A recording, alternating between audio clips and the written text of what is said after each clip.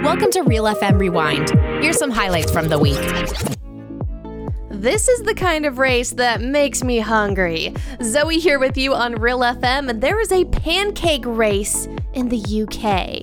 I feel like I need to witness this for myself, or can we bring this over the pond here to the US? Because who doesn't want to race with pancakes? Basically, the women start, and yes, it's all women, they all start at one line. They have to flip a pancake in their pan, and then with the pancake still in their pan, run all the way down. It is a 450-yard, that's 380 meters, sprint. They have to do the sprint, and then when they get to the end of the meterage, the yardage, once they reach the finish line, they have to flip the pancake again. And my next question is, who eats all of these pancakes? The winner? The loser?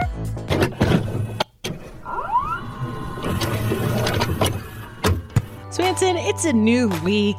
This morning I was getting rolling and I thought, you know what?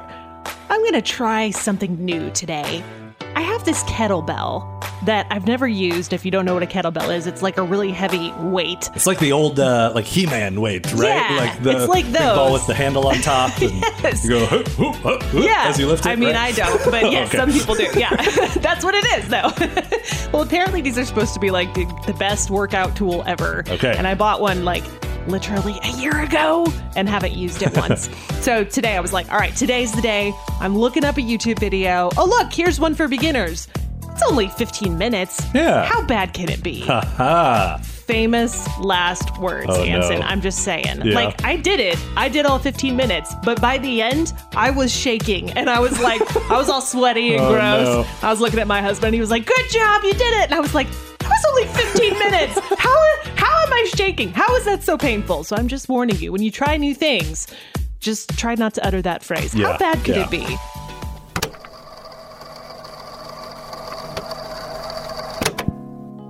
Zoe here with you on Real FM, and I've got a serious public service announcement for everyone to hear. It's not targeted to something that I did last night. This is not something that I needed to hear yesterday. No. This is for you, the people.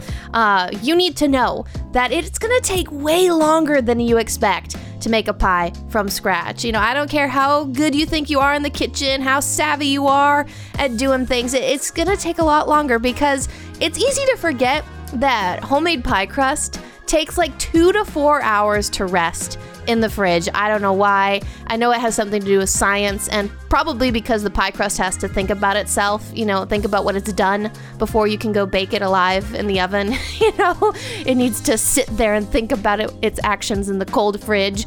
But there's people in this world, definitely not me, who think they can just whip up a chicken pot pie like it's nothing. And that's why those people end up having dinner at 8 p.m. So don't be like that person.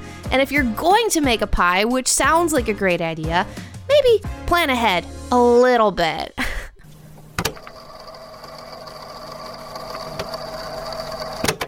You know that Bible passage from one of Paul's letters where he's talking about wanting to do the things that he doesn't want to do and not wanting to do the things that he wants to do? Yeah, all that. All of that. It's kind of a almost humorous passage. Yeah. But also, I think, super relatable. Oh, yeah. Like, how often are there things that we wish we could do but can't make ourselves do, or vice versa? Yeah. Especially when it comes to sin and falling back into things that we know are not the right thing for us. Yeah. And that's what brings me to the word sanctification, which is this like fancy theological word in Christianity that basically describes the process of making something holy.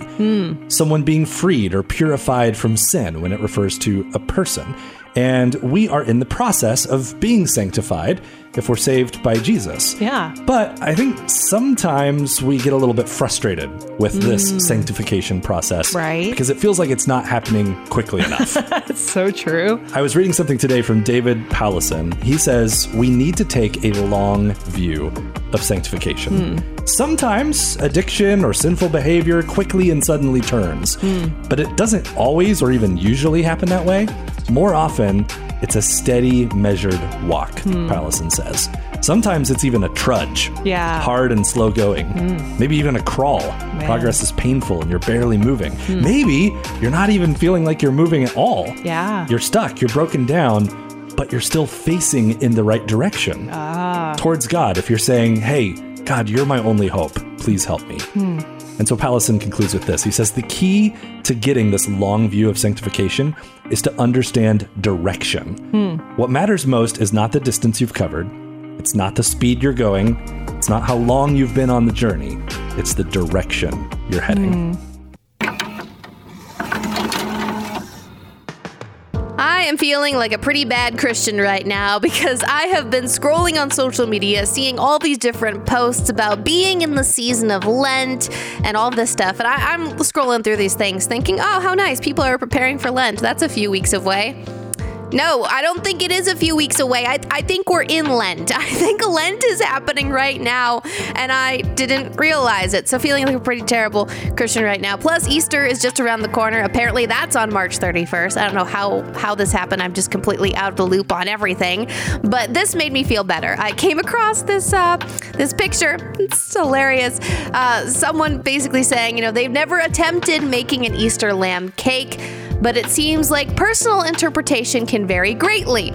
So that's the caption. First of all, who is making a lamb-shaped cake for Easter? There's a lot of symbolism there, right? Because you're cutting into the lamb, you're eating the lamb cake. Jesus was the sacrificial lamb. You could go deep with all those metaphors is what I'm saying. I don't know how I feel about that, but the funny thing is the person who posted that caption has a compilation of pictures of people's, quote, interpretations of Easter lambs, and they are horrific. These cakes are so horrific, and I was just laughing because, oh my gosh, these are terrifying, and made me laugh so hard because, first of all, not making a Easter lamb cake, but if I did, I don't think I'd make it look like a melting golem.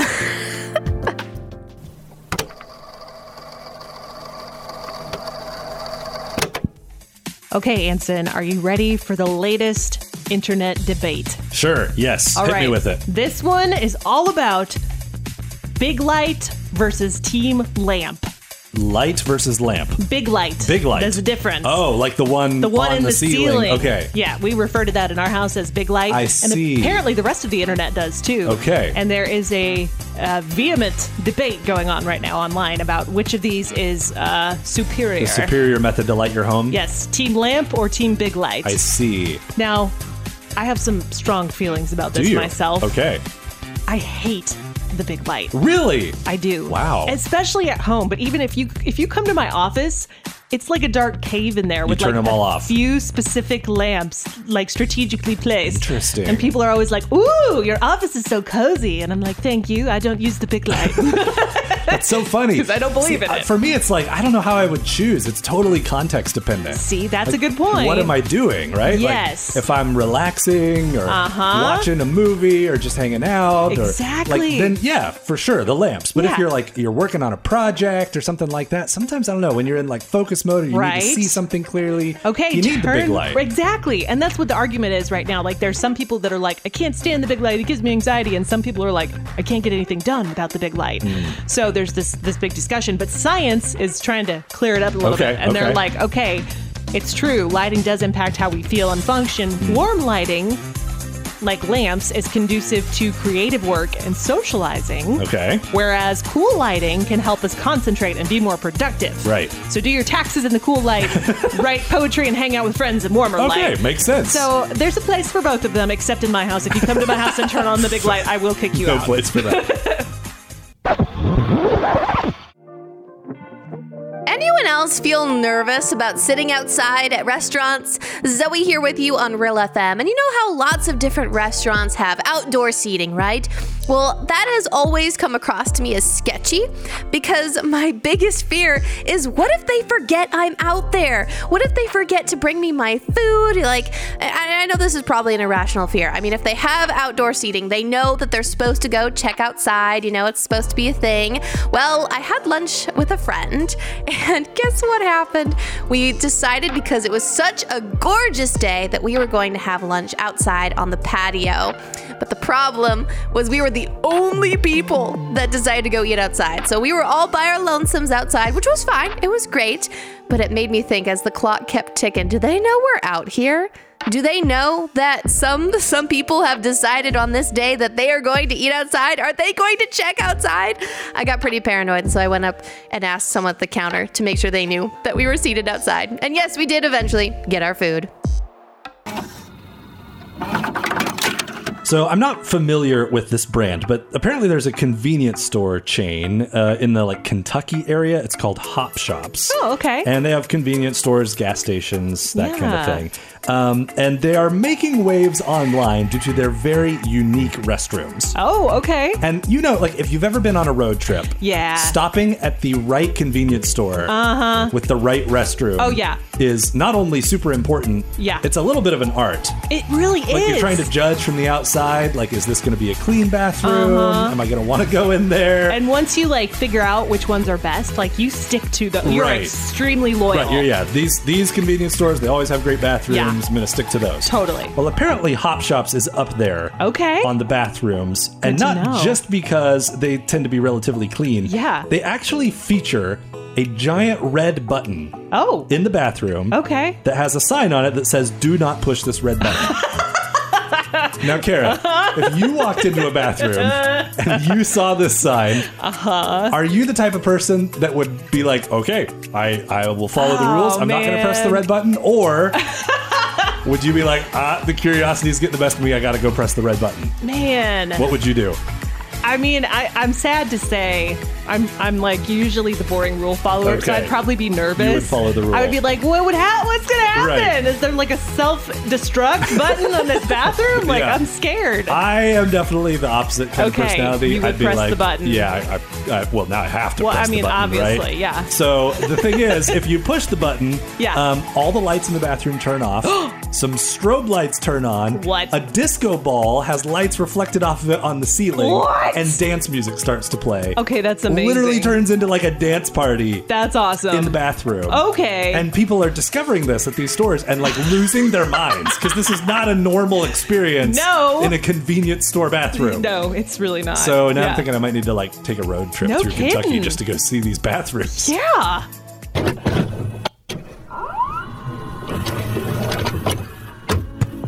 Do you talk to your TV? Zoe here with you on Real FM, and I'm not really a TV watcher per se, but I recently got onto Hulu and was watching one of my favorite TV shows. It's a cooking show, because of course it is, and it's called Chopped. And I was minding my own business, enjoying my dinner while watching my Chopped TV show, and my husband is playing his video game on the proper TV and is, playing with his friends. He's on a voice call, and I can tell his head is turning to me every time he notices I'm yelling at the TV or making comments. And I'm like, why did you do that? Or, that sounds really good. Or whatever my commentary is on the people that are cooking these dishes. And I think he was like, is she talking to me? No, she's not talking to me. Oh, good.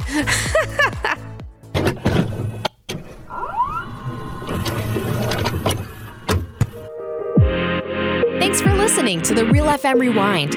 Make sure to check out all of our podcasts on the Real FM app or at real.fm. And don't forget, be kind and rewind.